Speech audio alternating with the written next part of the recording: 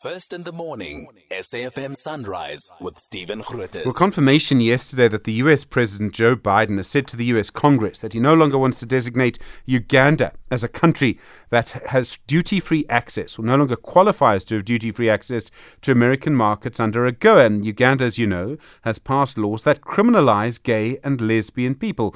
Here, the Centre for Applied Legal Studies at Wits University says it wants to join the case in Uganda to actually strike down that new law. Basetsana Koitsioe is the gender justice attorney at the Centre for Applied Legal Studies.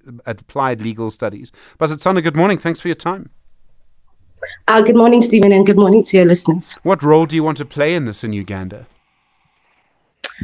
More of a supportive role, really, Stephen. I think from our perspective, the law around public participation and meaningful public participation is quite set out and quite trite. And so we just want to play a supporting role in bolstering some of the arguments that the petitioners in the main case are already making.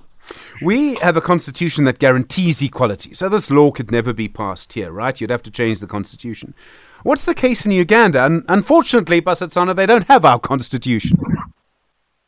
No, they don't have our constitution, but they do have a constitution that certainly lends itself, which is also very open to other constitutional guarantees, just like our constitution does, which is why we believe that, the petitioners and ourselves are making quite a solid argument using Ugandan constitution as well to illustrate that actually the constitution already has these clauses that allow for meaningful public participation, and it's just about how we unearth those arguments to just illustrate to the court that even the Constitution itself, the Ugandan Constitution, speaks to these rights.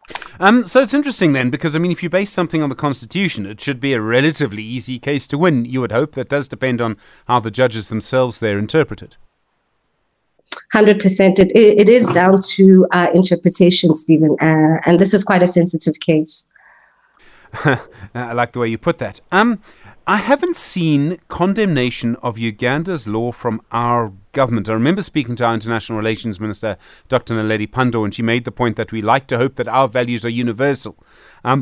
Is there a legal duty actually on our government to condemn this kind of law in Uganda? I think it's quite tricky for a government to sort of condemn what another country does. On the other hand, and I think we should say this, human rights are human rights.